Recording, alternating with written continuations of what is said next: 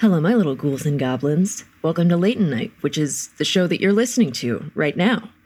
But if you like shows and to be a ghoul and or a goblin, I'd like to tell you about an amazing live stream that I'm a part of on Halloween night called The Witching Hour.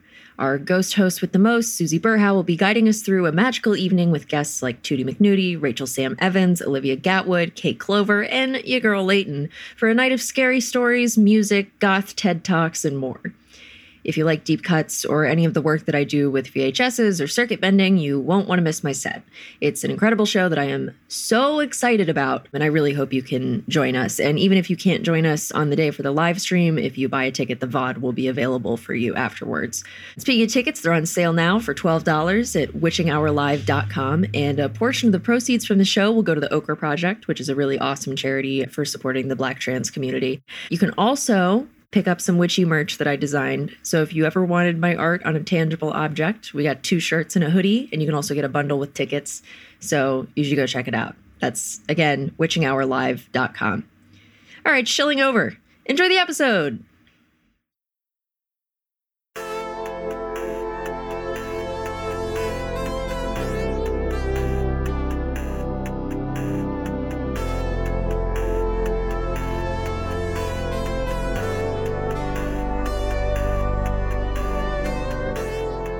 Susie, have you been partaking in the seasonal Starbucks beverages and or pastries? Okay, so not the pastries, because I only go to the tiny Target. Oh.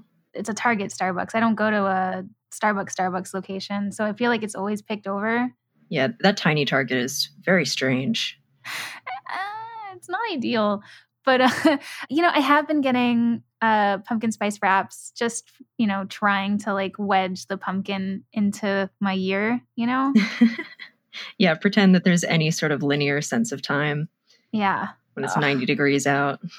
It's so stupid. I mean, neither of you grew up with what I would call actual fall. Mm-mm.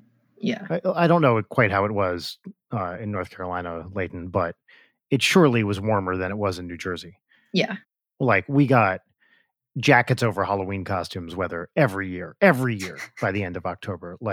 It was a constant fight with your parents because you're like, I want to go out in my costume, I'm Batman. And they're like, you have to wear this parka. Batman would wear a jacket. Batman's all about safety more than anything. So yes. Won't kill anybody, always about safety. But it sucks. And that's what the nice thing about, at least out here, is that Audrey's never had to wear a jacket over her costume. Oh. Well, conversely for me, it was always you have to really choose your costume around it's going to be hot as balls and super muggy. And so I can't do anything that's a mask or a full body thing. We got to keep it loose. Gotta get that deodorant on. I'm 12. Let's just really slather it up. But it wasn't this hot, right? LA. No, God, it was not. Oh, the halcyon days of it being slightly less hot. What was it like in Florida, Susie? Surprisingly, I think colder this time of year than it is in California. Interesting. Because I can recall going to different Halloween events and it being cool in the evenings, but I never had to wear a jacket. Florida is pretty humid and hot. Yeah. In the winter, I forget. What's cold? Is that California cold or what? Yeah, cold is 60 degrees. Oh my God. It gets maybe to 40s, maybe late 30s if it's really cold or early in the morning, but that's the extent of it in Florida. Around Halloween was solidly in the 50s, I'd say. Maybe a little lower at night. That sounds so fucking nice right now. Yeah. It's the best. Oh my God. This time of year, anytime I can go anywhere cold, which we obviously can't right now. But if we can go to Minnesota to see Rachel's parents or, occasionally back to Jersey, it's so much better. And I feel sad for people who never get to experience an actual fall. And fall in New England is just the absolute best. Oh my God, the colors. The colors are insane. You drive all around. It's nice. It's like fire outside. You can put a fire. You can, I love fall in New England.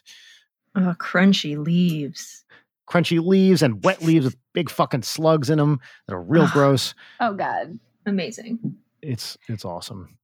Do you guys have any big Halloween plans for this year that you didn't get to because of COVID? Not really. We're going to have one other kid over for a backyard, like basically something like an Easter egg hunt where Ooh. the families, kind of stay apart, but the kids can play together. I wonder if people will hate me for this, but the compromise we've reached, it is just untenable to keep our child completely away from all other children for as long as we have. So Yeah. once a week, we do a play date with one kid and we just say, kids, go nuts. Like the parents stay apart and we just let the kids go play together. And it's always the same family. It's always the same little girl. And that is is it the world's safest thing? No.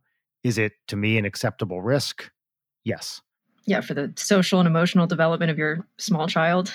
Yeah, it's just, you can't have a 6-year-old completely isolated from all other kids. It just, she's an only child. There's no good answer. And believe me, we hemmed and hawed about this forever, but we decided that one play date a week for a couple hours where they can just go nuts together is worth it. Yeah.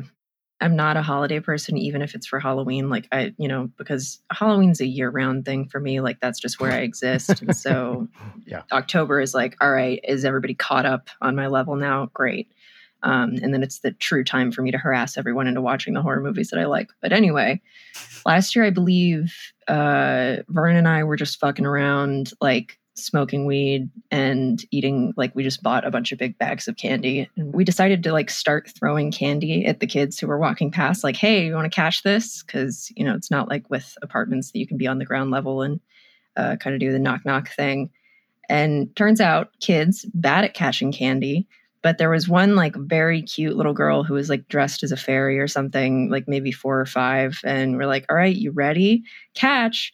And then I threw it and it hit her smack just square in the middle of the face. And I just watched in slow motion just the change from this excited, hopeful, just like moon-faced child staring up at me to the moment of impact. And Vernon got it on video.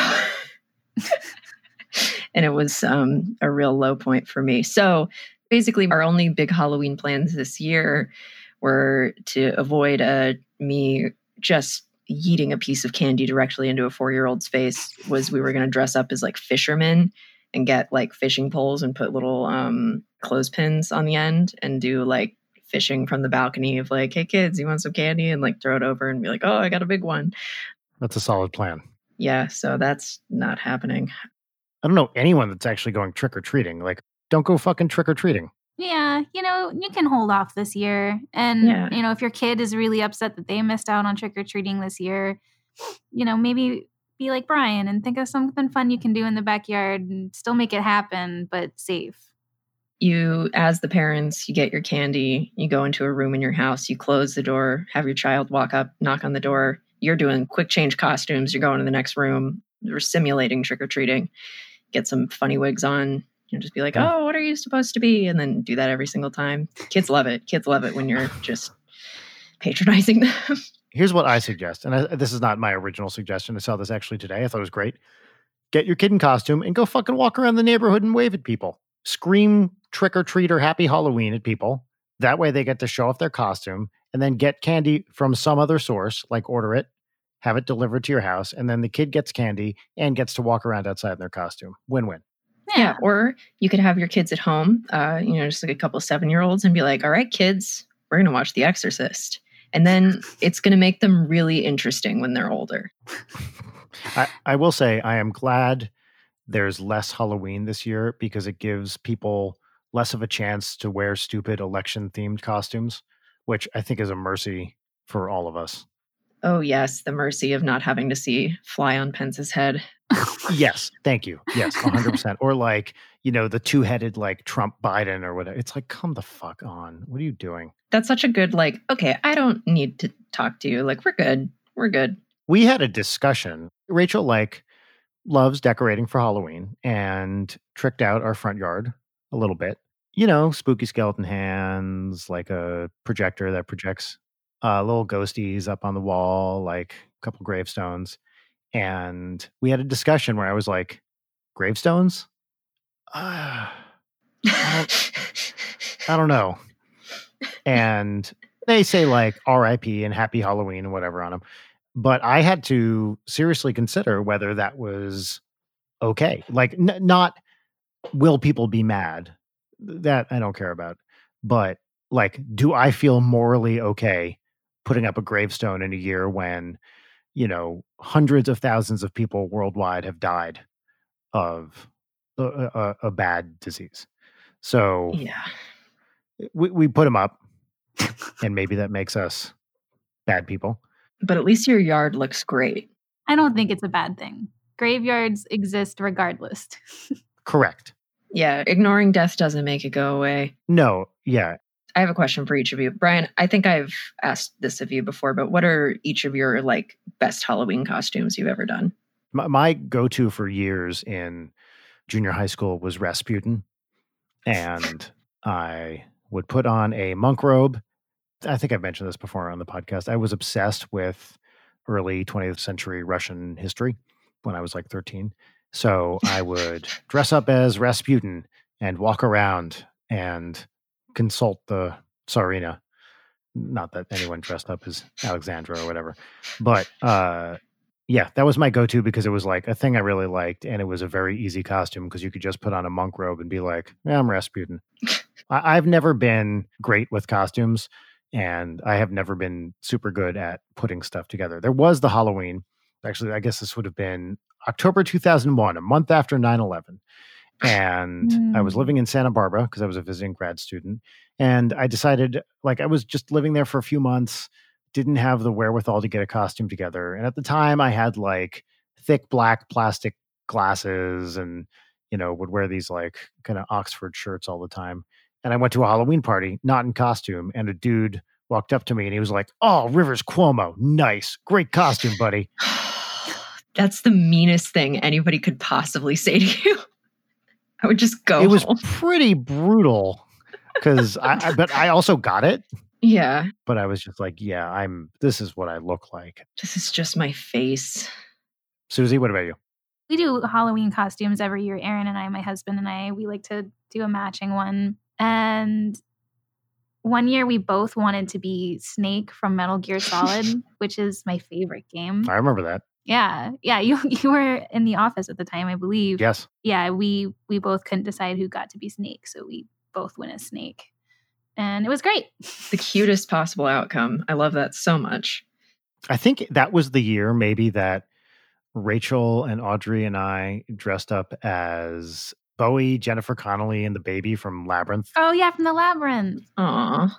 What is Jennifer Connelly's character name in Labyrinth? Toby is the baby. Susie, didn't you and Aaron do Morticia and Gomez one year? Oh, yeah. Oh, her name was Sarah, by the way. Sarah. Yeah, we did Gomez and Morticia. We've done, oh my God, another version of Meryl and Snake. There's so many. I'm sure I'll post them all on Instagram. Every year I go through and post up some of our favorites from past years. So yeah, we've done Sailor Moon and Tuxedo Mask. Mm-hmm. Yeah, I remember that one. Too cute. You guys are the best. This year, Audrey is going to be Peach. Oh my Yes. God. And this is her third year in a row being a Mario character. She's very excited. Over the weekend, a friend of hers had a socially distanced magic show in a park. So there was a magician, and then they took over a huge area for not that many families and just spread 6 or 7 kids out and said, okay, nobody get near each other. Everyone get on your little patch and watch this magician's name. His name was Mr. Fun. And that's with 2 N's. And this is the first live performance Audrey has seen in 6 months or something. And apparently, according to Rachel, screamed so hard that she went hoarse and nearly passed out from delight because she was just like, ah! And it was, there's no joy quite like little kid joy. And then she came back and she was like, and his name was Mr. Fun. And he said he puts a Y at the end of the name, then is Mr. Funny. But people call him Mr. Bunny because bunny rhymes with funny. And we all started saying Mr. Bunny and he got mad. And it was just like this. Okay, whoa. Oh. That's so pure. I feel like anyone can be a good magician at a distance. Sleight of hand from like up close is like, oh, okay, put it in your sleeve. From a distance, it's like, holy fuck, where did it go? I think I would have the same reaction as Audrey as a, grown woman. Yeah. Well, with kids magicians also, it's 10% about the tricks and 90% about the patter and the theatricality of it. There's some rule of thumb I heard once, which is you basically can't do magic for kids under 6 because they're like, yeah, that disappeared. Of course. Like, what did you expect? Things just disappear all the time. I have no object permanence. Yeah. Like kids believe a lot of crazy, stupid stuff. So when you pull a bunny out of a hat, they're like, yeah, I guess. Yeah, that's how it's supposed to be. Were you guys both there for the magician that Brent got for one of his parties, El Robo? No, I missed that, unfortunately. I saw El Robo. Tell everybody about El Robo. Okay, Brent, our manager, throws a good fucking party. That man knows how to party. Yes. Which I feel like if you know Brent, you might not guess that he's just great at doing that. What he's not good at is agreeing to be on our podcast. Unfortunately. Yeah, what the fuck, Brent? So Brent, second week in a row. That's the opposite of Brentertainment. You know he's listening to this on his walk home right now. Like, right? As he smokes a cigar. You know it. He better be. I give him 10% of what I make. Like, listen to my fucking podcast, Brent. Somebody add him. Don't add him. He'd hate that. No, add him. Definitely add him. He loves harassment. Anyway, he throws a great party. I mean, add him so we can listen to this and hear us talk about the bartender lady he always gets is fucking awesome. Anyway, they got a magician to come to this party of drunk adults, and we ate it up. Like, I cannot express the sheer collective joy. No, but this guy was actually good. Like, he was actually good. Because his patter was like depressed cowboy shit, which, do I remember much about his magician set? No, I just remembered watching Jory Griffiths' face jaw on the floor. Just like agog with delight. At one point, a helicopter was passing overhead, and he like quickly covered up whatever trick he was doing, and he was like, "God damn, Chris Angel coming to steal my tricks again!" And I was like, no. He was so funny. That is fantastic. He also, though, was an accredited magician at the Magic Castle, and got us to go there for a dinner party. And we got to go to the Houdini seance room. Oh, that room's awesome. He followed through? Yeah, Whoa. He followed through. But yeah, the Magic Castle, by the way, if you ever get a chance to go, you absolutely should. I've been wanting to go for a long time. Were we talking about this with Kate Gammon, who was on a couple weeks ago? She said they've been doing Zoom shows, and they're amazing. Yeah. Oh, man. There's so much creativity coming out right now. It's a real renaissance. Yeah, speaking of which, it's almost as if there's a certain live show happening on Halloween night that we'll discuss later in this episode.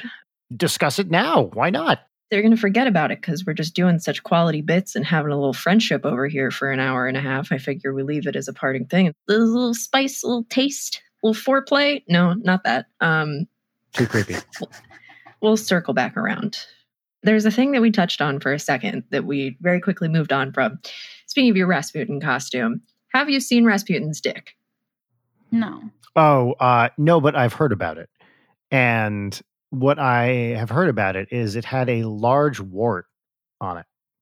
Well, that's the claim is that Rasputin was very good at sex, in part because of a large penis with a pronounced wart on it. That is the rumor.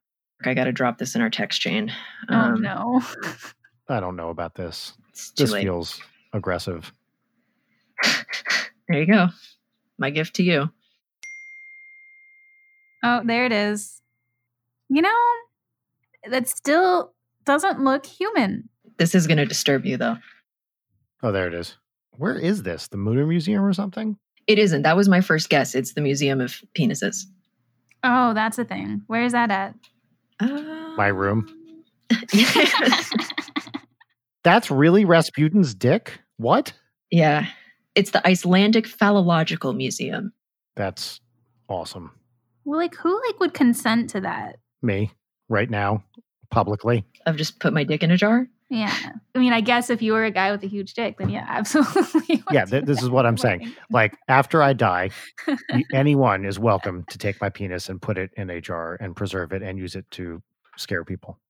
All right. We'll make sure that is carried out. I'm sure that Rachel will make that happen for you. Rachel has no say in this decision. I'm putting this in the will. It's the only thing in the will. Yeah, that's it. It's like, whatever happens to the money, I don't care. Just like kind of do something, whatever. It's just one paragraph that gives very detailed instructions on where my preserved penis in a jar is going to go. Yeah, Susie, I think you and I have talked about this before, but I think it's really fucked up that like legally you can't will your body to your family. Like if you want your family to have your skull, like you legally cannot do it. That is disappointing. That's stupid. We have many family jokes about, like, oh, when grandma dies, we're going to have her stuffed and put a heater in her and put her in a rocking chair in the corner and you can always visit her, like we've always joked about that. My family's always been dark. So, of course, I would be definitely interested. I would love to leave my tattoo for Aaron or like something like that. I think would be interesting. What is the reason? Susie would know more about this than I would, but like the possession of human remains is like an iffy thing.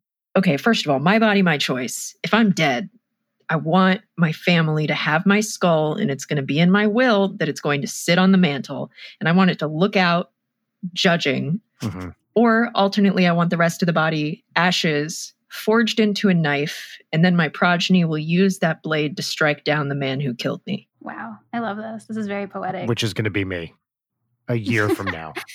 Is that a threat? Threat or a promise? Well, there might be some listeners in other countries like listening right now who are like, why can't you do that? Because you can do that in my country. And I think we should probably make it clear that in America, there's very strict rules on what constitutes a burial and that most, people do go through with a complete burial process where their remains are left somewhere else and not kept. So do we know what the reason for the law is here? Is there an obvious history of it? Was it some like, mortician's lobby or something? I mean, I'm sure it has a lot to do with body snatching. Have you heard of like Burke and Hare in Scotland? And yeah, of course. They were the stealing bodies from basically fresh graves and selling them to medical schools. And I think that's why we have it in practice today. Like, for example, in some states, you can have a human skull in your possession, but it has to be older than 100 years and be used for medical study. And it's super common, actually, to find human skulls or teeth or remains online because dental students still to this day use them for their classes. Right. That makes a lot of sense. Yeah. Yeah. I mean, it's a little morbid. I'm sure it would bother some people. Oh, another big part of it is there's no like legal way to skeletonize human remains for private ownership is like part of it. There's like abuse of corpse laws that are like, nobody fuck this, but that also applies to like, yeah, you can't have your mom's, femur or whatever.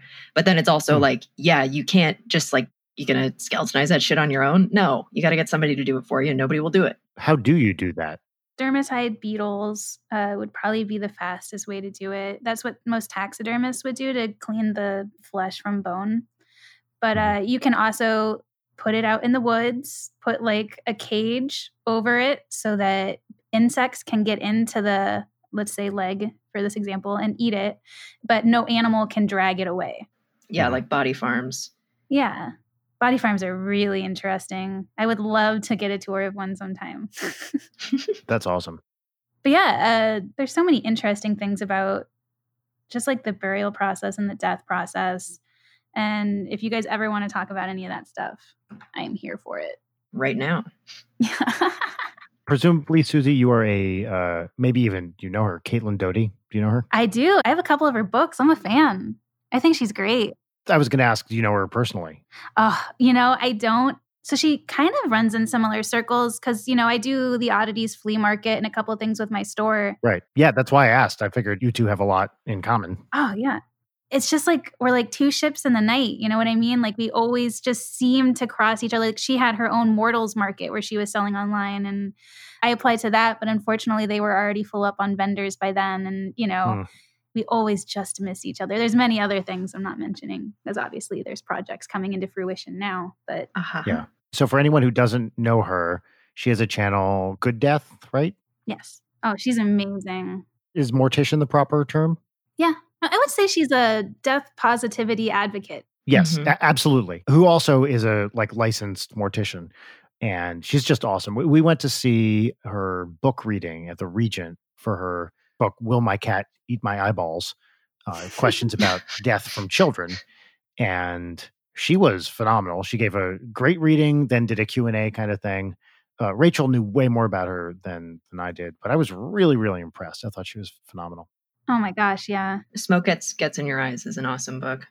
Yeah, I highly recommend those books to anybody who, I don't want to say is facing the death process, but to anyone, because everyone will eventually. And it's really eye-opening to see how little options we have in America for our last rites and our burials compared to other countries, and especially nature friendly, I guess. Mhm. Susie, did you ever play A Mortician's Tale? I did. I love that game. Yeah, right. My friend Gabby made it. I played it first, and then I met her at GDC, and like just the best. So cool. And anybody who's interested in that kind of stuff, like that game is super cool and very much about the like natural burial stuff. And you learn a lot about funerals and the process. I love cremulators. First of all, Yeah. great name. It was a super tasteful game too. Like I felt like it did a really good job of kind of being like an entry level, showing people like how much emotion you actually need to have a job like that. Because I think a lot of people think people who work in funeral homes are cold and, you know, they've been through too much, so they can't empathize anymore. But it's just quite the opposite. It seems like they just deal with it so much. Yeah, and it's super accessible. So even if you're not like a gamer, like check it out. It's really short. The art style is gorgeous. Like Gabby's the best. Caitlin's book reading, she said something to your point, Susie, about, you know, people working in funeral homes, how they take it all on. I don't know if this is an original thing of hers or if she got this idea from somewhere else, but it has really stuck with me, which is sympathy, not empathy. And I was like, oh my God, that's it. Because, you know, the three of us are all public figures and we have a lot of correspondence with people, or we hear a lot from fans who are going through very, very tough stuff. And at some point, if you take all of that on yourself, it becomes crushing. And this is something that I always have a problem with. My natural inclination is to just take it all on. But hearing her say, look, the way a funeral parlor deals with this, or someone who works in the death industry who's dealing with bereaved families, is you can be sympathetic to their plight, but you can't share that emotion. So you try not to be empathetic with what they're going through. It's been such a useful framing for how to deal with people who are coming to you who have been through a tragedy or difficult stuff. This is like probably a year ago now we went to this, and it's become kind of a mantra for me in how to deal with fans that talk about going through difficult stuff. You don't want to be dismissive, of course. That's like the worst thing you can be, is just like, yeah, whatever, dude, you know, Yeah. sorry about your mom. But you also don't want to, you know, you can't bring it all into your core or you'll implode at some point.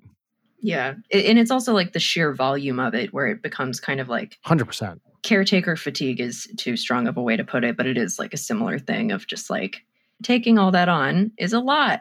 Yeah. Every once in a while, I do get messages like that, Brian, and it leaves me feeling so inadequate and awkward. And I know that these kids are reaching out for help, but I'm not a professional, and Totally. I'm not the person to talk to. Gosh, it's so hard to say because, like, you know, I love everyone who sends me messages and everyone who follows me. But if you're in a spot where you need help, go to a professional, please. Like, don't reach out to a content creator online. You need to reach out to a family member or a friend. That's absolutely right. Yeah, because they're not going to be able to like help you the way that you need in that personalized way. Especially, I feel like in this past year, you know, we've seen a lot of content creators who taking advantage of their followings too. And it's just, Totally. It's not an acceptable course of action. Yeah. I get the impulse to reach out. Of course I do. And I appreciate whenever anyone sends us a message that says, you mean a lot to me for any reason. Long ago, I mean, years ago, basically said we cannot respond to people going through difficult things for precisely the reason you said, Susie. Like, we're not professionals, and I don't know if whatever I say is going to make it worse. Yeah. And because I'm not schooled, I'm not trained, I don't know how to deal with people going through a crisis, I would be terrified that I would say something that would, push them towards self-harm or whatever, like make them more upset. Yeah. I mean, that's the fear. Yeah, for sure. And this is something in the beginning, when we were just starting out, we get emails, we tried to respond to everybody. But after a while, when the bulk of the emails became, hey, I'm going through this hard thing, can you please help? There's just almost nothing you can do. And this is a pretty real discussion. I've never talked about this publicly. Years ago, and this was me saying this, I cannot respond to people any longer because I worry what that's going to do. And then feeling terrible about that decision and saying, wait, does this make me a bad person now? Yeah. Because I'm not responding to people going through crisis. Oh, I know exactly what you're talking about. Because like you want to be able to reply to them and like you want to be there for them, but also you've just helped, X many other people, and it's draining on your mental health, every person you help. Like people don't understand that, when someone comes to you and tells you something so heavy, like, my house burned down or my mom died or something like that, it's sometimes hard for people to bounce back from hearing something like that. It can take a while for you to, be like, oh my gosh, that was really heavy. Let me feel that and put that down. Yeah. And that comes back to the like empathy versus sympathy thing of like, it's one thing if it's like friends or whatever, like you want to be there for your friends and take care of them. But when it's sort of like an unsolicited, no matter how like well-intentioned or, just kind of like needing help, like it becomes like a whole load. Because I definitely, like, you do the thing where you want to be a good person and you want to respond and you want to help. And then it just kind of becomes like that feeling of helplessness where you feel like it doesn't even matter what you say, like whatever you do will make it worse, or like, is it inadequate? Or there's just like, maybe they don't respond. And then it's a big question mark of like, oh, fuck, I don't know what happened here. Yeah. Well, the not responding thing is huge. And this is something that I felt from the beginning too, is when you would, like, we'd get all these emails saying, hey, can you watch this video and give me comments? Can you send me these stems, whatever. And I responded to everybody. And like 10% of people would even respond with a, hey, thanks. At some point, it's just like, well, why am I writing all these people back? Not that you're doing it for the thanks, but you're just like, did you get the thing I did? Even it feels like you're shouting into the void. Yeah, exactly. So there's also a disincentive to respond to people even with positive stuff, because you're like, well, no one fucking writes back anyway, so who even knows? I mean, I understand everything you're saying, Brian. Like, it's a very vulnerable thing to talk about online too, because not many people like talk about their boundaries with their fans and, Right. what they're comfortable with. And a lot of people just assume that they can send you anything.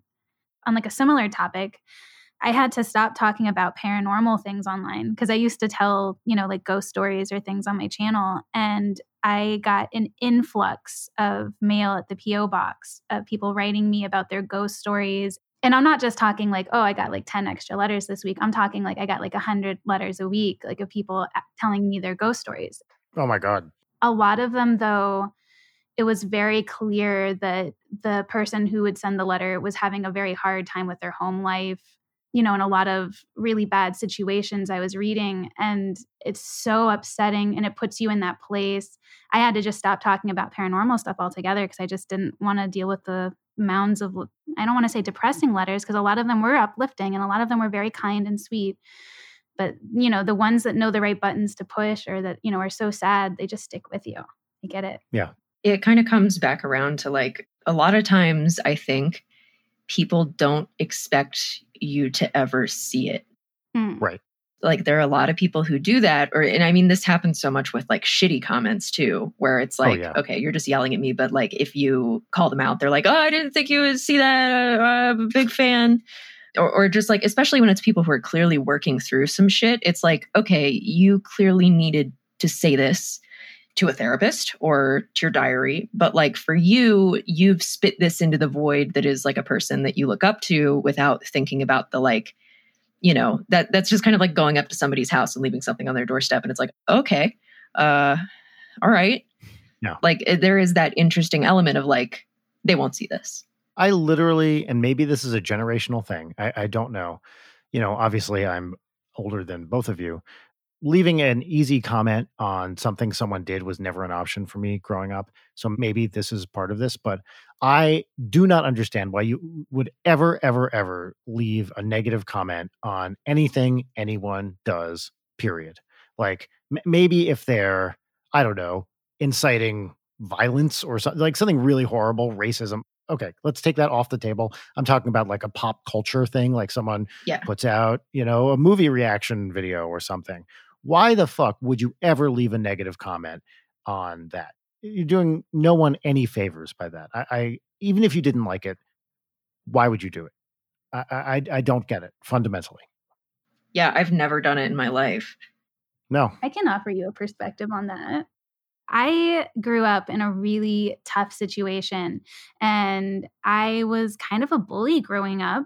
You know what they say, like bullies are the ones that need the love and attention the most because they're acting that way for a reason. And I feel like it's kind of true.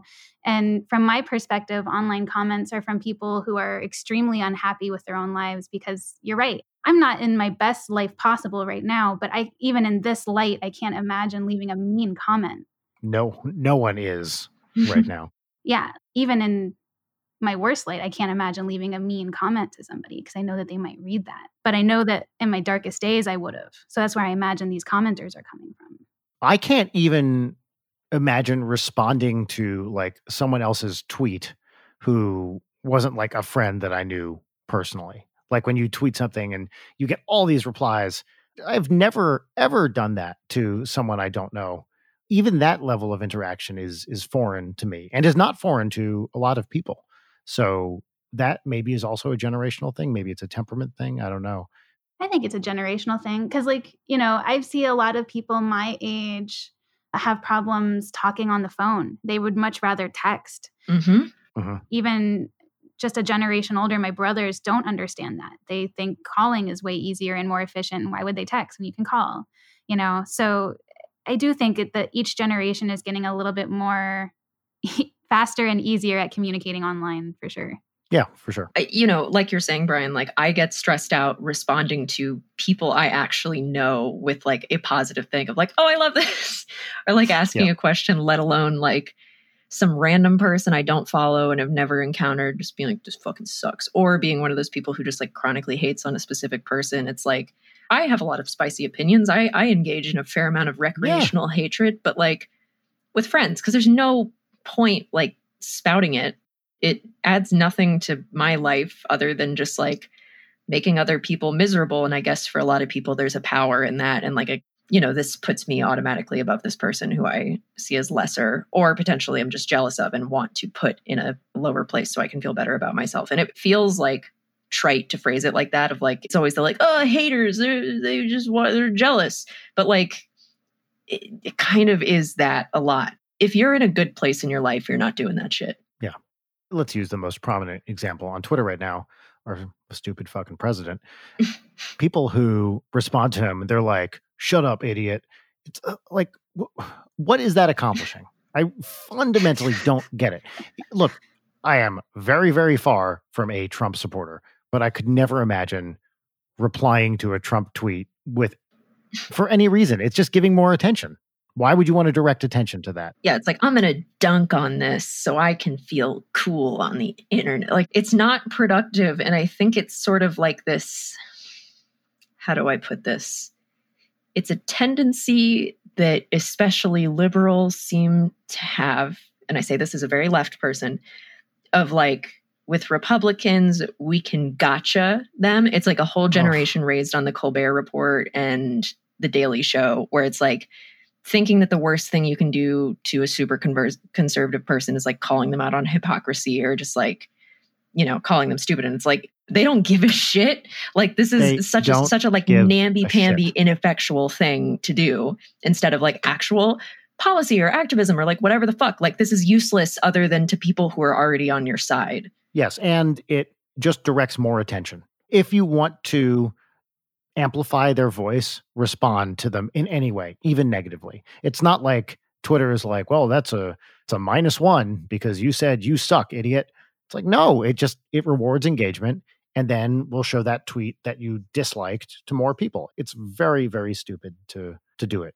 I mean, I really feel like there's a psychological reason for it because like I feel like when you click on a comment and you want to look at the replies to that tweet, you're scrolling through because you're trying to see if people are agreeing with you. And if you see, instead, if you clicked on Donald Trump's tweet and you see everybody saying, oh, Donald, you're the best or whatever, you know, you might feel like, oh shit, maybe I'm overpowered here or left. But everybody else is, you know, leaving their comments because they want to be heard, I feel like. Yeah. So like, I think it is the overwhelming majority is displeased. And that's why it's showing up so much more common in his comments. But yeah. Can we all agree on a lighter note that the new threading on the Twitter app is stupid and makes conversations much harder to read?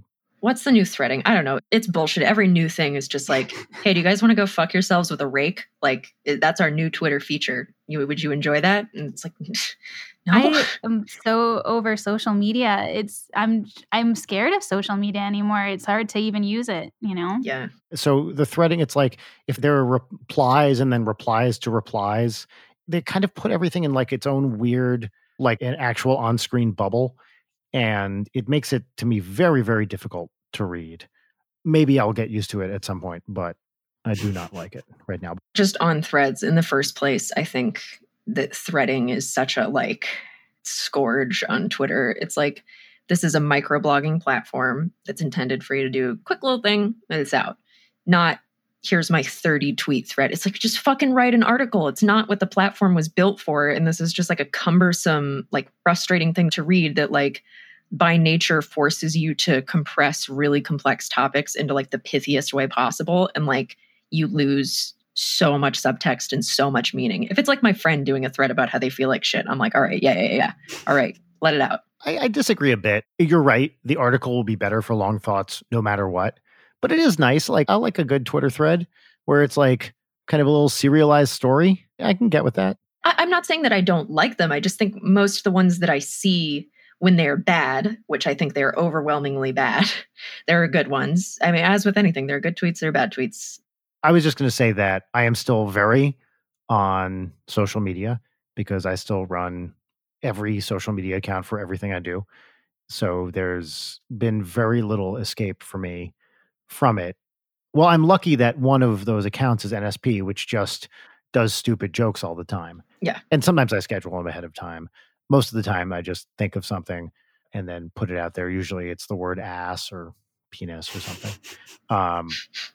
Okay, I was very proud of this. I woke up, this is maybe Saturday morning, maybe Sunday morning, I can't remember. And it occurred to me that Mambo number 5 and Rambo number 5 are one letter off from each other. And I was like, they should have called the 5th Rambo movie. First of all, I didn't realize there was a 5th Rambo movie, but I looked it up. I think it was called Last Blood or something stupid. And I tweeted from NSP about how it was a missed opportunity to not call it Rambo number 5. And that tweet did very well. So occasionally I have these little, stupid joke insights where I'm like, oh, that's the perfect thing for a Ninja Sex Party tweet. And those are fun. This has been Inside the Poster Studio. Yes. Legitimately, one of my favorite things to do is post a middle of the night tweet and then just see how many responses I get that say, go to bed, why are you up? This woke me up. And I'm just like, turn off your notifications at night. But I really loved random, 3 a.m. pointless tweet from NSP. That's one of my very personal joys. You should just tweet out from NSP some night at like 3 a.m. Like, are you awake now? I actually muted on my Twitter the phrase go to bed because I got so tired of seeing it. Yeah, Brian, I was going to text you something at 2 a.m. last night. I was like, you know what? I'm not going to do this, but I will send you what I was going to text you with no comment. By the way, you can text me anytime because I turn my ringer off at night. And so it will not wake me up. Me too. Like, I guess you also are a friend of Matt Watson, who I almost exclusively receive texts from at 4 a.m. Yep, 4 a.m. It's either a very odd meme or it's like a very sincere question. And those are the two lanes with Matt. Yeah, or it's like, I'm outside your house right now. Which I got one time at 4 a.m. while I was in Germany. I was like, dude, I'm in fucking Germany. That guy's the best. Are you putting this in our group text? Yeah, it's loading. What is this? Vor Ninja? So, for some context, I made a new friend over the internet, and it's been very nice. And Allie and I and this friend have just been like hanging out on Discord, and it's just been like delightful. It feels like old internet, just like learning about somebody who is just completely outside of your bubble. But we're all fucking weird. And so the Discord chat last night, because we were on a voice call. And so, the really only evidence of this shit is what's in the chat. And I'll read you a variety of things that are in there. So we went from Sonic Vor to like feeder fetish content to Sexy Frollo from Hunchback of Notre Dame, and then Esmeralda's feet, and then Diva Cup forum posts, and then excerpts from this website from the 90s. There was the Teens for Satan e-group. Is that a real thing? Yes, it absolutely is. And then finally, a dude into a frying pan that was lit and frying. Wow. Yeah. Flipping it and taking a bite. Oh, God. So around 3 a.m., because I went to sleep at 5 a.m. this morning because I forgot to take my medication and was just delirious all night. I was like, okay, everybody, we are going to play a game now. You're going to open up DeviantArt. I'm going to put 1 minute on the clock, and I need you to find the wildest Vor fan art you can possibly find. And we all did that, and it was really great. And then out of curiosity, I was like, Brian Wecht 4. And then here we are. Oh, this is supposed to be me? Yeah, it's you. Oh, wow. The red headband threw me off. You couldn't tell by the ninja outfit? Well, there's lots of ninjas out there. But here's what I was going to tell you. So you sent me this thing, which is Vor fan art of myself that says Vor Ninja. Twitter at Vor Ninja is not taken. Get that shit right now. Right now. I just oh my God. Do we have like a vorninja.com or like .biz? vorninja.com. This is a terrible idea. Okay, can't be reached. All right, that's positive. That's good. That's for the best. Should we take this? We should take this. I think you should. I think you should make it right now. vorninja@gmail.com. Before this, did you check Gmail? This is exciting. Okay, guys, you're listening to this real time. If you have the Vor Ninja Gmail account, please let us know. We will buy it. We will be paying top dollar. All right, Vor. Let's see. God damn it. Here, okay, create your Google account. It's available. What? No, it is not. Yeah, it is. All right, podcast listeners, you can email me at vorninja@gmail.com. I only accept Vor Ninja fan art or emails about Vor Ninja. If you email me anything else, I will delete it immediately. Brian, you are inviting the vampire into your house right now, dude. You are an absolute mad lad. I don't care. If you think I'm going to check this email more than once, you are sorely mistaken. So this is an open call to everybody on the internet to email vorninja@gmail.com. I, Brian Wecht, the original Vor Ninja, by the way, will check that email, and I will look for only things about Vor Ninja. Anything else, I don't care what it is, will be deleted without me even looking at it. All right. So I want fan art, short stories, whatever. It's got to have Vor Ninja in it. Maybe I'm not being clear about this. If the thing you email me is not about the concept of a Vor Ninja, it will be deleted. vorninja@gmail.com, @VorNinja on Twitter. That was beautiful. Like, I mean, I almost felt like you were reading off a teleprompter or something. You just came up with that out of thin air? I did. Yes, I'm a professional. This is what he was born to do. He's the Vor Ninja. The name of this episode is the original Vor Ninja, right? The original Vor Ninja. Oh. By the way, we may be at a new record for not introducing ourselves. Yeah, we really just didn't bother. We already know each other, right? Everyone listening to this is going to know you anyway, Susie. But let's just do it real quick. Leighton, this is Leighton. Hi, that's me. The other one, the original Vor Ninja. That's Brian Wecht. Original Vor Ninja. What's up? Mystery guest. We know your name is Susie Burhow Mortimer. You're our lovely friend who we love so very much. Thank you for being on the show. Thank you for having me, friends.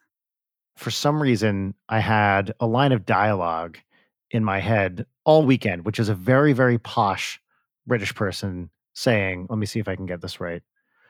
My sexual proclivities are unusual, but I think you'll agree. Everyone leaves satisfied. It's just some British man astral projecting into your head. How did that get there? I don't know. Vor, okay, this is what I was going to ask. Is that a real, actual thing, or did the internet just turn it into a thing once some, jerk off heard about it? Are you asking if people eat other people so they're big in their belly and move around? I'm not asking that. Oh, no, they don't do that. But I think that the fetish is real. Like, I do think that there's people that like that. Brian, yes. That's what I'm asking. Don Bluth was hard for Vor. It's a real sexual thing. Yeah, it is. I feel like I'm blown away every year by a new fetish that I didn't know about. Mm-hmm.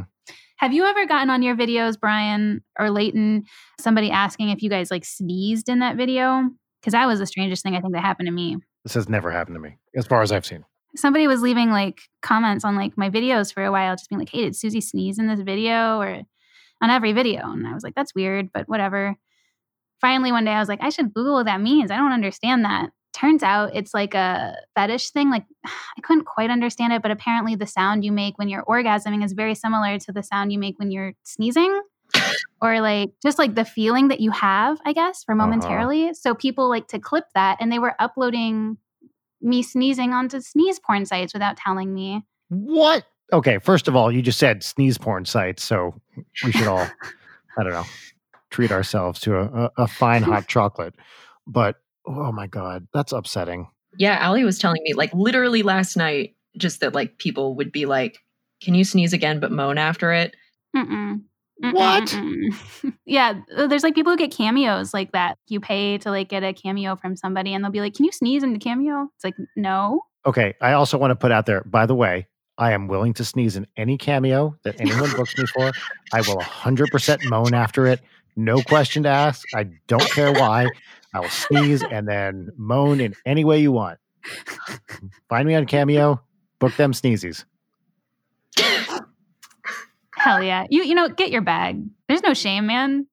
If I'm getting paid, I'll sneeze for you. Yeah, anyway. I am king shaming if you're going to unsolicited, non-consensually pull somebody else into your weird thing. Like, that's not okay. Yes. Yeah, that was a sucky way to find out what that was about. Yes, totally. One of the first conversations I ever had with Dan was we were in the office crunching on Dream Daddy. And as we know, there were many dildos in the Game Grumps office that I think were mercifully trashed in the move. And there was like a Bad Dragon one that was hanging on the whiteboard for a really long time. And I think Dan just came out and was like, what is this? And I was like, oh, is that an ovipositor? And he was like, what is an ovipositor? And oh, well. Literally one of our first interactions is me being like, oh, hi, Dan. An ovipositor is a special dildo that you put eggs in so you can insert the eggs inside your person. And there's multiple types of eggs that you can insert inside of your person. There's rubber ones that are like little balls, and then there's gelatin ones so you can crush them up. Oh, no. I mean, I can't believe he pretended he didn't know what that was. That's the part that really shocks me. What? Crush them up? Yeah, so you get the mold to make little gelatin eggs, and then you slurp them all into your orifices, and then you do some Kegels or whatever the anal equivalent of Kegels. As long as you're not hurting anybody else, knock yourself out. I agree. Yes. Oh, wait. Teens for Satan e-group. Yes, tell us about the Teens for Satan e-group. So I just have a folder on my browser that's just weird/creepy websites that I just save shit in. And it's like, I've been maintaining this for years. That is very on brand. Yeah, of course. And so when I'm on Discord calls or whatever, and I want to find some cool shit to share, like I just run in there and click at random. Anyway, Teens for Satan e-group.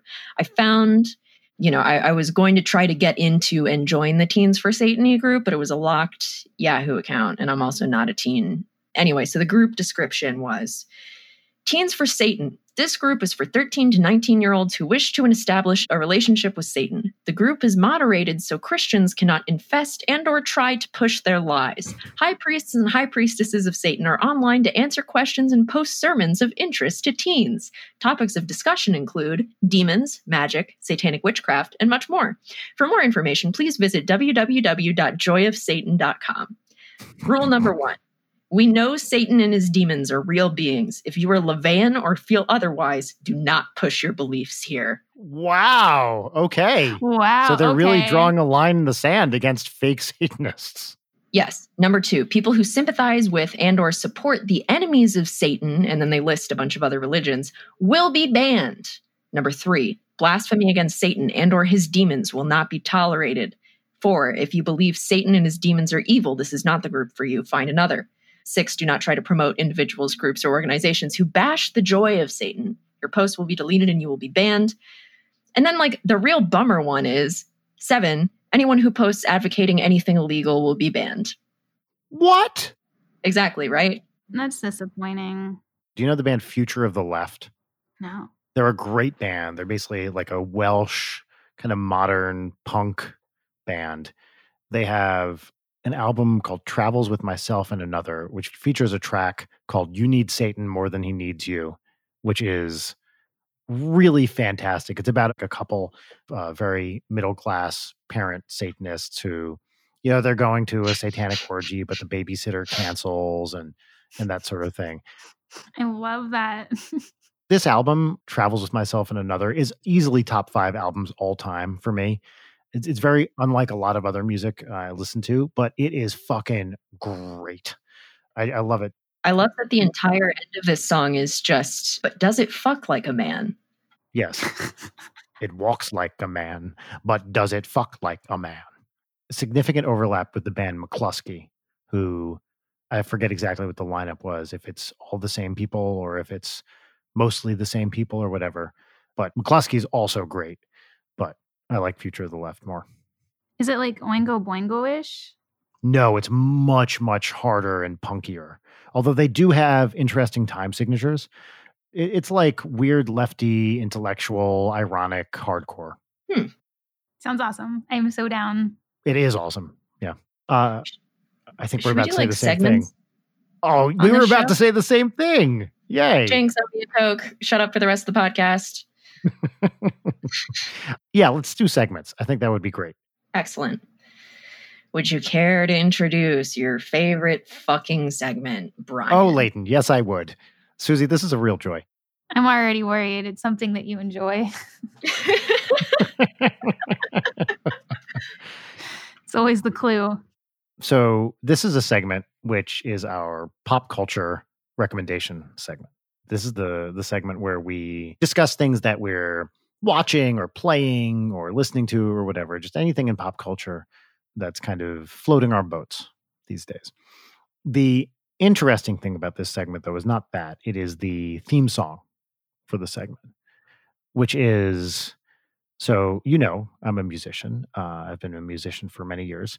And I decided to write the best theme song I could for this segment. I really wanted, it was I believe not our first, but our second segment. Is that right? Leighton, Peaches and Lemons came first? Yeah. I mean, the anticipation is really building here.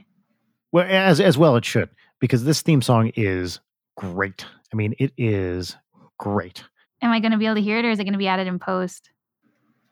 God damn it. So, wow. Okay, Susie, you are the first person to ever anticipate this bit and negate it. And congratulations, for you have bested me. And there is no. Like, you win. This wasn't a competition until right now, and you won. That was the 4D chess move. I mean, to be fair, I did just listen to your guys' last podcast where Leighton was like, oh, wow, I think this is the first time we're listening to the intro song like while we're talking. But you know what?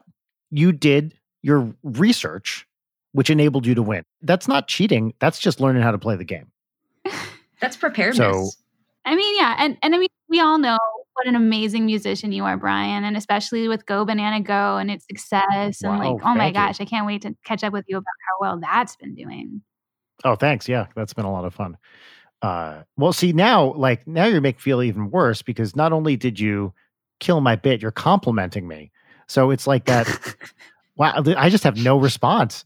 Like you're being, you beat me at my own game, and now you're rubbing it in my face by being extra nice. And it's real. You're evil. Well, I mean, I can finish and go into my pop culture recommendation, what I've been listening to lately. Sure. Let's play the theme song to What's Poppin' right now. What's Poppin'? All right. Go ahead. If you actually played it just then, it would have been really funny. I was hoping it was going to play right then. Now I'm just out of commission now. I don't even know what to do anymore. No, it's going to like interrupt me. I know it. Now I'm terrified. Susie, what's poppin'? I'm so tempted to do it as soon as you start talking. I'm so tempted to do it. I know. I'm tempted to not even start talking about it because I feel like I'm going to be interrupted. The psychological warfare is so strong with you, Brian. I promise you I won't play it when you start talking. I promise. Okay. So I've been petitioning.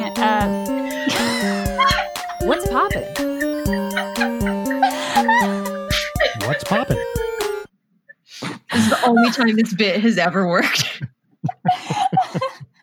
Oh, that reminds me of the IT Crowd Game Boards opening segment they did. Oh, Yes. oh my God. Game Board. Yeah. That's a great intro. I love that I can hear both of you clearly in the intro. Love that. Thank you. Beautiful. Susie, what have you been listening to lately? So I've been like petitioning. It's going to start again, isn't it? I promise you I won't play it again. Do it, Susie. Just say it fast. So MTV, I've been petitioning MTV to get the Unplugged series like out on CD for a while now. And not that I'm the person solely responsible for this, but they recently put some of the Unplugged MTV albums on iTunes finally. Oh, wow. And I got the, like Nirvana Unplugged, Korn Unplugged. Well, classic Nirvana. And yeah. Pearl Jam is coming soon to iTunes. But yeah, I highly recommend all of those to anybody, especially the Korn one, because I really love how they took their music to a worldly sound. I feel like it's like so underrated. It kind of gets like swept away by the Nirvana Unplugged, but check them out. They're really good. Of course, you have that really great like In the Pines cover with Nirvana. Like I fucking love that performance. Aaron and I were talking about it yesterday in the car because it came on and he was like, did you know that people were upset about the Nirvana Unplugged? And I was like, what? Why? Like, how could they? Like, this is the most legendary. And I remember that. He said it was because they didn't play their hits. They played kind of what they wanted to play. Like people wanted to hear, like It Smells Like Teen Spirit, or whatever. People are babies. But that's not what this is about. This is the artist's moment to shine. This is their recognition, their moment. I have talked for years with Dan about doing an NSP acoustic album called Ninja Sex Party Unbutt-Plugged, and he has never agreed to do it. He doesn't want to do it. It might be the title. It might be the title, but because I know that the minute you said that, there were thousands and thousands of girls out there screaming, wanting this, and would love this. But maybe the title is the thing that Dan didn't like. It might be, but it is literally the only thing that is non-negotiable to me for the album. So if we don't do an acoustic album called Unbutt-Plugged, I refuse to do an acoustic album. Yeah. Wow. I mean, I get that. Yeah, I got to have my standards. You got to stick to your artistic rights. That's right. Layden, what's poppin'? What's poppin' for me is lately I've been extremely enjoying David. What's poppin'? What's poppin'? Guys, it's been really great talking to you today. I gotta go right now. I'm scared at any moment it could happen again. I had some clothes in the washer that I gotta go. But what's popping for me is David Lynch's YouTube channel, which is delightful because every day he does the weather report. He does the pick a number thing where you get the number of the day. But also he does what is David working on today. And Allie has also been binging on these, and she reminded me of the one where he has holes in his pants and he chooses to fix the holes in his pants by using a combination of a paper towel, wood glue, and then paint that he has mixed that does not match the color of the pants. Wow. And he's like, These are good as new. It's a beautiful thing to witness this, God knows how old he is, just auteur sit and just slather wood glue onto his thighs. I gotta wonder, what set him up to do this, Because I watch it too, and I love the channel, but I'm also there's got to be more here. It's David Lynch. There's a message in here, right? I think it's so perfectly ambiguous in the way that his work is because it operates on that surreal, dreamy level perfectly because it is so open to interpretation. And I think a lot of the times he doesn't even know, which is what I love about it. Yeah. But, the day that he pulled the 7 And that one guy who forever was like, I'm waiting for the 7. I'm waiting for the 7. We've never gotten a 7. And then just like the sheer joy on David Lynch's face when he looks at the ball and it says 7. It was a really beautiful thing. That's been like a really excellent quarantine, just a steady thing in my life. I love his like weather reports in the mornings. I tune in for those ones for sure. And he's just like, it's another sunny day. Don't worry, he's going to rock. He's going to fall off and he's going to die. Anyway, blue skies, bright sunshine. It's like, wow, what was that about? It's a great time to be alive if you love the theater of the absurd. Yeah. It's so fun. Yeah. He's a treasure. He seems so kind and personable in those videos. I hope he's just as nice in real life, you know? Yeah, I would hope so. Brian, what's poppin'? What's popping for me is the 1980 George Benson album. What's poppin'? Did you get it yourself or was that late? I don't know which one. I don't have soundboard privileges. That was I was me. literally frantically looking through my Google Drive so I could start playing it on my end. I just thought it would be a stupid bit to do.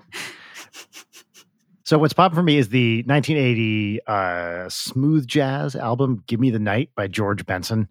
So this guy is a jazz guitarist and basically went more towards pop in the late 70s, early 80s, as a lot of jazz types did. And you've probably heard Give Me the Night. And there's music in the air and don't remember Give Me the Night. It's like this smooth jazz classic, right? It's really, really great. Because as I mentioned several times on this podcast, I don't know if you heard me say it, Susie, I'm working on a smooth jazz album that Commander Meouch is producing. Hell yes. And so I've been listening to, for the past like year, trying to find these like kind of style guide tracks where I'm like, that's what I want this album to sound like. And late 70s, early 80s, George Benson is right up there. Wow. So this whole album was produced by Quincy Jones, who's amazing. But Give Me the Night and several other tracks on the album were written by Rod Temperton, who you might not know the name, but you know his music because he wrote Thriller, he wrote Off the Wall, he wrote a bunch of other, I think he wrote Rock With You maybe, a bunch of other classic Michael Jackson songs. He's an all-timer songwriter.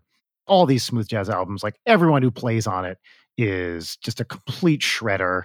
It's got Lee Ritenour on guitar, Herbie Hancock, George Duke.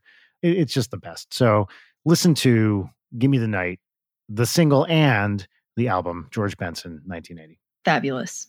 Shall we segue into peaches and lemons or just peaches? Absolutely. Okay. Oh yeah, I didn't prepare any lemons. No, we don't do them anymore. I would like to return to them eventually, but with the emphasis on it's the pettiest thing possible, like no serious lemons, just like a thing that is a petty gripe. How about this? If Biden wins, we can do lemons again. All right, yeah. That's a late night promise. Okay, great. Oh God, I hope we do lemons again. Oh, before we leave, what's poppin'? Just want to say it was the 20th anniversary of Linkin Park's album Hybrid Theory. And it's always a good time to listen to that album. Wow. I have never heard that album. That's a genre of music I really don't know much about. That was the first concert I went to. Really? Yeah, Cool. I'm so connected with Linkin Park and like that alternative music scene. Before I even like understood what the lyrics were about or anything, I was so into that scene, and it's amazing. I've stuck with the same musicians pretty much my entire life now. What age were you when you saw that concert? I had to have been like 10 or 11. It was the Family Values tour in Florida. They came with like Stone Temple Pilots and Static X and like so many amazing bands. They don't do tours like that anymore, I feel. You know, like I almost feel like top of the music score has gone a different direction. Yeah. Like you don't see like huge pushes for musicians like Michael Jackson or Britney Spears anymore.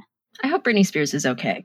It seems like there's a lot going on over there. I do too. I worry about her. So I got in trouble, if you heard last week, Susie. I said poor troubled Andy Dick, and Leighton quickly corrected me that he has done very many bad things. But I feel like I can say poor troubled Britney Spears. Yeah, that's fair. That's fair. Okay. She deserves happiness and love and to hang out with her cool sons. If you like have the time to like look into what's happening to Britney Spears, no one really knows for sure until she comes out and says herself. But it seems like she's kind of a victim of her own fortune, and you know she just can't. No one can help her, and it's really sad. I mean, a machine that chews up and sexualizes young women and then spits them out and then demonizes them for having like valid and understandable trauma from that experience, you know. I mean, I remember like websites like counting down the like seconds until she turned 18 when she was legal. Yes. It was so disgusting. So awful. Like, and being a young girl though, growing up and seeing that, it also like made me feel like that's what women equated to. Like, Of course, yeah. Totally. it's terrible that it happened on a cultural level like that. Yeah, like where's Chris Crocker? Leave Britney alone when we need him. Yeah, right? I wonder what Chris Crocker is doing. Anyway, Hopefully living their best life. I You hope know, so, yeah. It's a tough year. Hopefully they're still in the Britney movement. I wonder if they are. Are you Wow. Googling this, Leighton? Yeah. It's on Instagram, 1 million followers. Oh, wow. Sober, dog dad, Sagittarius with a moon in Cancer. Yay. Oh, hell yes. Oh, fucking awesome, dude. This is great. I'm following him. This is awesome. He looks like he's doing great. Well, I have some peaches here if you guys want me to go over them. Please do. Yeah. Peaches and lemons. Peaches and lemons. My peach number one is I'm so thankful right now to have my husband, Aaron. As you guys know, everyone's been locked down with somebody. I feel like this is like a real time to like test relationships and you're either thriving or you're not. And this has just made us even closer. And he's my best friend and I'm so happy to have him in my life. My second peach is definitely my store, Psychic Circle, because like I left Game Grumps in January to work on my store full time. And then, of course, the quarantine happened and I was like, oh, shit. Well, I think my store is going to go under now because, you know, no one would have money for this kind of stuff or whatever. Yeah. But thankfully, my store is staying afloat. And, you know, I'm very thankful for that. Thankfully, I can keep doing what I love. Peach number 3, I'm so heckin' glad it's October, you guys. It's the best time of year. Got some apple cider. I got some cooler weather coming later this week. You know, I got all those horror movies. Tomorrow or is it Wednesday that the weather? I've been looking forward to this all week. It looks not quite. It's like Thursday that's really going to kick. As it goes down the week till this weekend, it's getting cooler each day until it's going to be like a high of 70, a low of like 50, I think, here in LA, which is a big deal for us. Oh, Ooh. and on this Thursday, we are going through a drive-through like Halloween themed tasting menu thing. What? So it's called The Bite LA. I want to do this. Rachel reads all these like mom sites and they have Halloween things. And I read, you know, whatever, like Hidden Los Angeles or whatever. And I saw this thing, which is like, you know, you drive through and they give you food from various restaurants around LA. And it's not like highbrow stuff, but it seemed fun. So last year, we did our European tour at this time last year, which means I missed last year's Halloween, by the way, when Audrey was 5, and I will regret that forever, but whatever. A friend of Rachel's was coming to stay with us while I was away, so she'd have some company and, you know, just not be alone for a month and have some support on the kid front. So I got her and her friend tickets to like a haunted house cocktail thing for Halloween. It was like a birthday. Rachel's birthday is this week. So she's an October birthday. Oh, really? Wait, what day is her birthday so I can put it in my calendar and wish her happy birthday? It is Wednesday, the 21st. Wonderful. So 13th anniversary is tomorrow.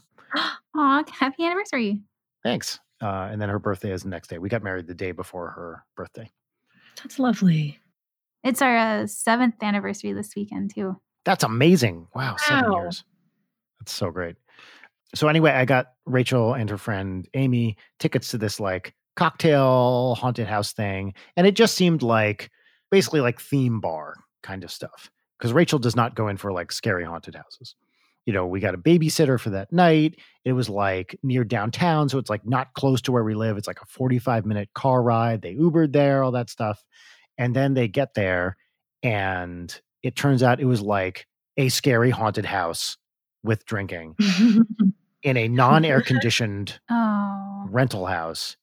And it sounded like, so you're holding drinks and walking around and people are like reaching out and jumping out at you. It sounded like a terrible idea. And it was definitely not Rachel's cup of tea. So I'm like backstage in like fucking Denmark or whatever, getting ready to go on. And I get this huge text thread from Rachel. She's like, I don't know about this. Okay, we're inside. There's no air conditioning. Oh my God, it's too scary. Someone just touched me. And she's like live texting her experience in this haunted house. Eventually just said, I'm going to the basement and I'm going to have my drinks and then we're going to go home because I can't handle this. I felt really bad. But God. these are the people that are putting on this event, which they said also was not scary this year. But I'm a little worried we're going to take Audrey to this drive-through tasting menu and it might be too scary. So we'll see how it goes. That's character building. It's character building, although she gets very easily scared. The kid never goes to sleep. So a couple weeks ago, we put her to bed. 1 minute later, Mommy, what is it, honey? I'm scared. What are you scared of? Haunted bread? What? Haunted bread? What if the bread's haunted? The bread's not haunted, honey. What if it is? It's not haunted, honey. Go to sleep. Okay. 20 minutes later. Mommy, I keep thinking about haunted bread. And it was like, oh my God. That's every night. So, I mean, what if it was haunted? Leighton, that's a great question. It's an important philosophical. I like where her mind goes at night, honestly. Like, I wonder what brought that on. Probably something she saw in like some cartoon or something. But it's also, and I really want to put a camera in her room sometime. As far as I can tell, she basically has a dance party until she collapses from exhaustion every night. Like we've gone into her room at night and she's like standing on her bed doing karate moves. And we're like, honey, lay down and go to sleep. And we've told her, like, I don't care. She can talk all she wants. Just don't do it loud.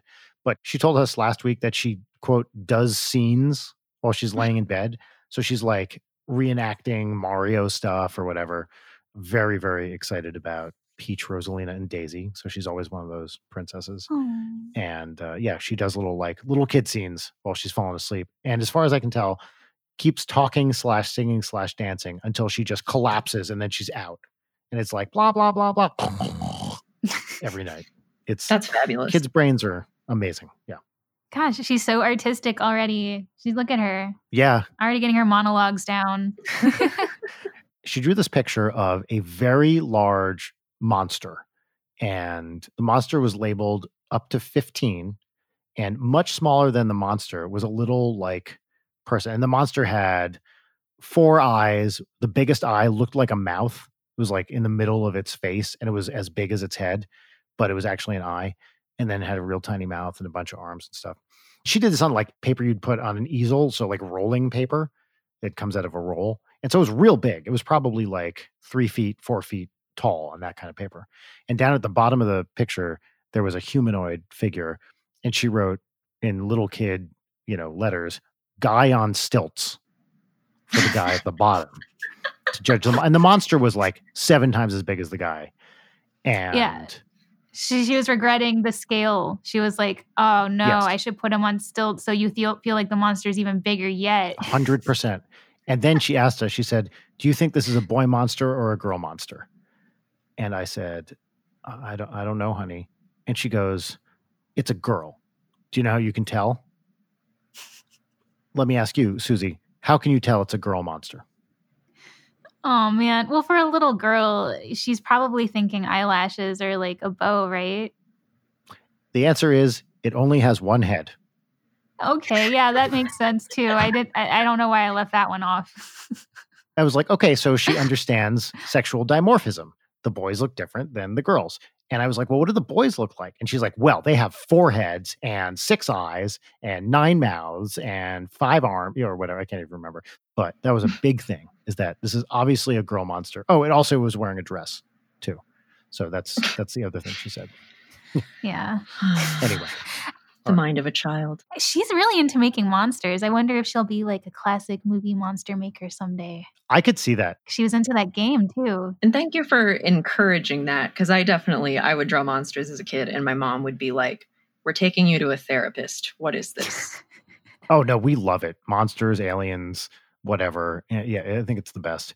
The best part about it too is they always come with some elaborate backstory, because she totally does what I understand is a stereotypical like little girl thing where everything she does comes with a very complicated social hierarchy that exists only in her brain. Yeah. And all of her pretend play involves a million characters and they all know where they stand with respect to each other. And there's like shifting power dynamics constantly. And from what I have read, that's pretty typical of like, not to stereotype unduly here, but of especially little girl play. That's fascinating. Brian, I wanted to ask you, as like a parent with a kid who trick-or-treats regularly, have you pulled yet the, oh, these candies look poison, I should take these for myself card yet? Well, not poison, because we don't want her to feel like people are poisoning her. But I will just say, I'm taking your candies and there's nothing you can do about it. And that I feel like is a more accurate representation of the way the world and the power structure in our house works. Okay. Fair and just. Yeah, it's like, I brought you to trick or treat. I'm taking some of your candy. Like, I'm not taking most of it. I'm not even taking a lot of it. But I'm going to pick the ones that I like. It's a conversation. I don't just take them and then say, you know, there's no discussion. If you really wanted that, she can tell me, and then I'll usually give it to her. But the fact that I am taking some of that candy and she is powerless to prevent me is a fact. And I'm going to take some of her Halloween. And honey, that's how taxes work. Yeah. Fill out a W-2 for this candy. Yeah. I brought you there. I get some of your candy. You can't stop me because this is what it means to live in this house. All right, tight. Layton, mind you, I just talked forever. So why don't you? Yeah, sure. My first peach is, I haven't had a lot of time to do it, but on the weekends or if I just have a little down moment, I've been doing more like resin craft stuff. And it's really fun because it's so hard to get right. And I'm still such like a noob at it that so much shit happens on accident. And each time it's a learning experience where I'm like, oh, okay, so I won't do this first. This UV lamp, I got to keep it going for like a really long time or they come out tacky. But like the beauty of that is you also get the happy little accidents. Like today I made this little skeleton hand that first of all, I was like, oh, I'm going to make like a pale pink with this dye. So I'm going to do like 1 drop of pink and like a bunch of drops of white. And I put it in there. I put some glitter in there, put it under the UV lamp. I learned today that if you put like a couple of drops of white and the thing looks pink when it's wet, when you UV it, the entire thing turns white. Like for some reason, it cures the white really hard. But it turned out awesome because all the glitter sinks to the bottom. So it's a white skeleton hand that like all the highlights are like silver glitter. Oh, that sounds rad. Oh, I can't wait to see that. Not what I meant to do. I made a very shitty little D20 that is unusable because I fucked up one of the sides. But you know, it feels so good to make it. So it's a D19. God damn it. It's so fun to make a tangible object, especially when you can put glitter on that tangible object. Anyway, that's my first peach. My second peach is, as I mentioned, made a friend over the internet, which I guess doesn't happen a lot, but just been like chatting on Discord with this friend and Allie. And it feels very like how I used to feel when I was on Tumblr, like making internet friends where it's like they're in a different time zone and you're all staying up late and getting really delirious and just like making each other laugh. And it's just been like a really nice bright spot to learn about another person and get to know them. Like, it's just great. My third peach is I got to have a nice hot McDonald's fry last night, a large McDonald's fry. And like, I've been thinking about last meals a lot. I was reading the Wikipedia page for like a list of people who were executed's last meals, which first of all, fascinating. Actually, I'm going to read you one because I saved it. Anyway, but I'm like, you know what? Mine has a large fry in there somewhere. Also, this should be a segment on the show where we ask people what their last meal would be. Oh, I like that. Yeah. Anyway, so this guy, Lawrence Russell Brewer, is a murderer in Texas, executed by lethal injection. Here's what he requested. 2 chicken fried steaks smothered in gravy with sliced onions, a triple meat bacon cheeseburger with fixings on the side, a cheese omelet with ground beef, tomatoes, onions, bell peppers, and jalapenos, a large bowl of fried okra with ketchup, 1 pound of barbecue with half a loaf of white bread, 3 fajitas with fixings, a meat lover's pizza, 3 root beers, 1 pint of Bluebell vanilla ice cream, and a slab of peanut butter fudge with crushed peanuts.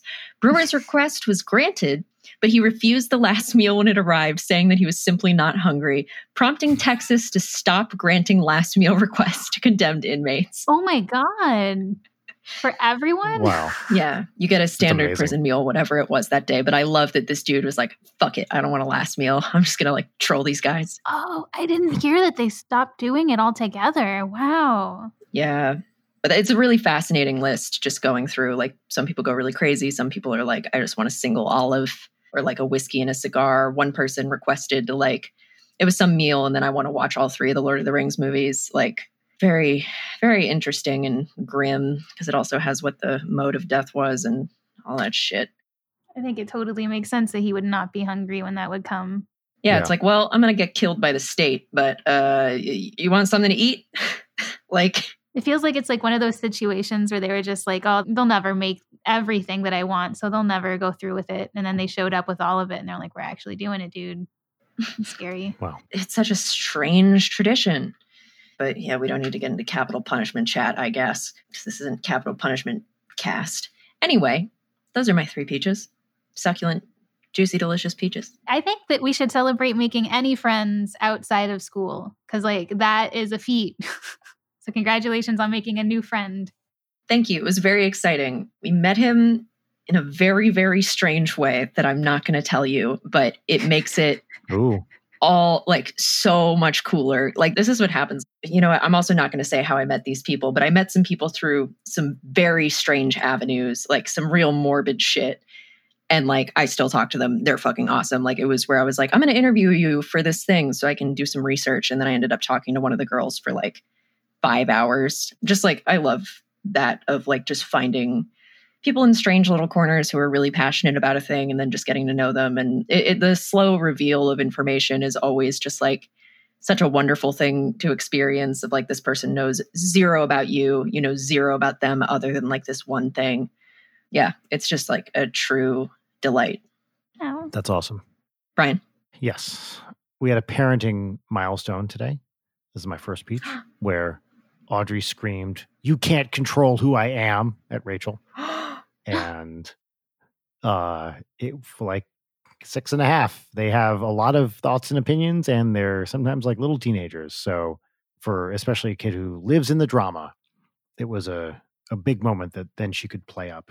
You know, there's that thing where it's like your kid hits you in the face and you're like, "Stop hitting me in the face." And then they go, "You're making me feel bad because you're mean to me." And you're like, no, that's not, you don't get that. You hit me in the face. So there's a lot of that kind of like, you're gaslighting me. Yeah, no, absolutely. They do it all the time. She's feeling her boundaries. Yeah. Constantly. Oh, the boundaries that there's a lot of just like poking the bear. Poke, poke, poke, poke, poke. I had no idea that came at 6. That's so early. It's earlier than 6. Oh, God. It's been, as her, you know, thoughts and vocabulary get more complex, it's definitely increased. But yeah, there's just that like, "I didn't ask to be born, man," you know, kind of energy that is really coming out right now.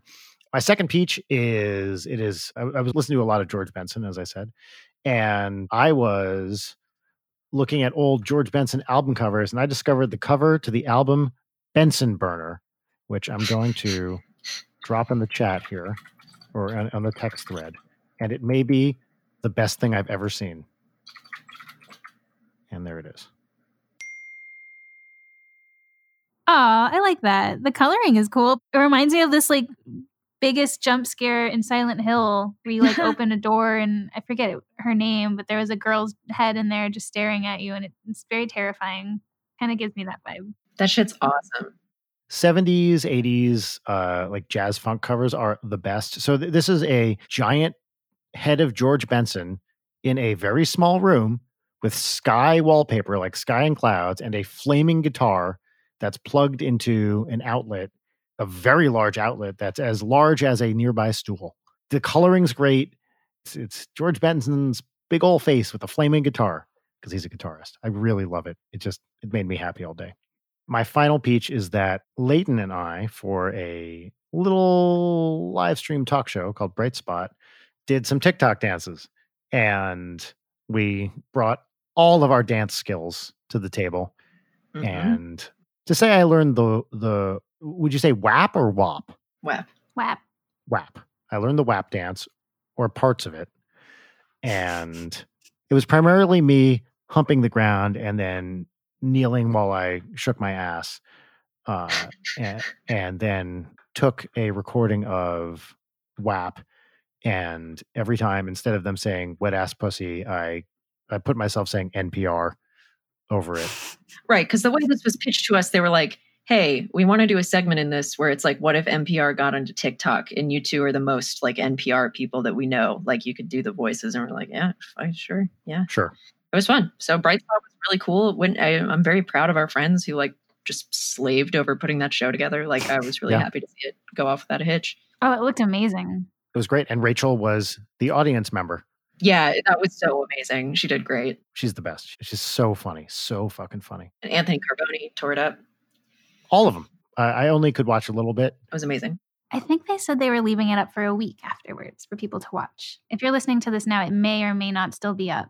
Great. But if you want to see me shake my ass, remember, vorninja@gmail.com is not the place to go because that is not about Vor Ninja. So do not email me at vorninja@gmail.com about my WAP dance because I will be deleting all emails that are not about Vor Ninja. Beautiful. Well, also at the Bright Spot show, we aired a ad for our show we have coming up for Halloween night. Yes. If you want to talk about that. Perfect segue. We have a special Halloween spectacular that's coming out on Halloween night that we would love it if everybody could come and watch. It's being put on by Real Good Touring, and I'm going to be hosting it. Leighton is going to be doing a lovely talk, and we're going to be having a ton of wonderful guests. You can see all who we're having at thewitchinghourlive.com. And tickets are going to be $12, and we're going to be giving a proceed of all of the money we raise to the charity, the Okra Project, which we're really excited about. It's a great charity. Also part of the proceeds of the merch, which there are 3 pieces of merch. There's a really cool hoodie, and then there are 2 shirts, all of which I designed and that are IMO super fucking cool. And you can get a bundle with the tickets. They are. But yeah, and also if you're not able to watch the show live when it's streaming, the VOD will be available if you buy tickets. So like, you don't have to be there on the night. But yeah, it's so cool. And I'm so excited about it, like very genuinely. And if you guys listen to Deep Cuts and you liked Deep Cuts, that's essentially what my segment is, but with a little bit of like CRT VJing in there. So it should be pretty cool. Is it all women? Yes. It is, yes. Nice. We're not like advertising it like strictly that way because we don't want to box ourselves in if this does become an annual thing, which is, honestly a dream. But for right now, like, we're really excited. We have a great group of girls and we have a wide variety of things happening in the show. I think people are going to like. Yeah. It's awesome. I can't wait. I can't talk it up enough. And Susie, you're hosting. Incredible. Oh, thank you. Yeah, I will be doing my best hosting abilities. And I've been working on a script for the first time and that's tough. And thankfully I have Leighton though to help me out with that. You're tearing it up. It's incredible. Susie, thank you so much for coming on the show. I've been like stoked about this all week. Yeah, this was a lot of fun. Oh, thanks for having me, guys. I mean, I've been a fan, a long-time listener, first-time caller. So thank you for having me. Yeah, we'd love to have you back on sometime. Anytime. Anytime. And where can people find you online? Oh, I am at Mortimer on Twitter. I think there's a 3 in there somewhere. You'll know I'm the verified Mortimer. I think I'm the only verified Mortimer. And then on Instagram, I'm under Mortimer as well. And my store is the Psychic Circle Oddities. Beautiful. Great. Hey, everybody. One last thing. Please vote. Please vote for Biden. Yes, please. I think it's still not too late for some states still to register to vote at this point. Yeah. California is now too late once this comes out, but definitely there's some out there where you can still register. But I imagine most people who are going to vote have registered. If you haven't, please do that. But yes, make your voice heard. Be careful. It's like make a plan, stick to it. Stay safe. If you want to find a plan for how to vote, go to iwillvote.com and you can like check registration, check voting drop-off locations, voting locations, etc. And I think you're also able to track like the status of your ballot, right? At least here in California. Yeah, I did that. I have heard some people like get confirmations that theirs was counted. Yes, I signed up for that. It told me my ballot was sent. I haven't filled it out yet because ballot propositions, like, oh my God, every year. They all feel like scary traps. Yep. Yeah. It's like, vote no on Proposition 420 if you don't not want people to lose their homes, but also if you don't not want yes. Like it's tricksy. So, do your research and, figure out what you're actually voting on. A lot of times things are phrased very confusingly on purpose. Yeah, absolutely. Basically find advocacy groups that you agree with and see what they think. There's a good LA Women's League that Rachel found that we've been generally sticking with. But that's no substitute for doing your own research. It's just like a suggestion. Yeah, definitely make sure you're checking out multiple sources and not just blindly following one specific thing, Except what we tell you to do, which is to email vorninja@gmail.com, your favorite Vor Ninja related content. Beautiful. Yeah, and there's just countless videos on YouTube explaining all of this too for you guys if you really need help figuring some of these out. Yeah. Yep. All right. Well, folks, that's our show for today. Wow, I don't think I've ever said that at the end of an episode. That's all, folks. This is the end of the podcast. Goodbye. Bye. Bye, guys. Leighton Night is produced by Brian Wecht, Leighton Gray, and Jarek Centeno. Follow us on Twitter @LeightonNight, on Instagram @Leighton_Night, or email us at leightonnight@gmail.com.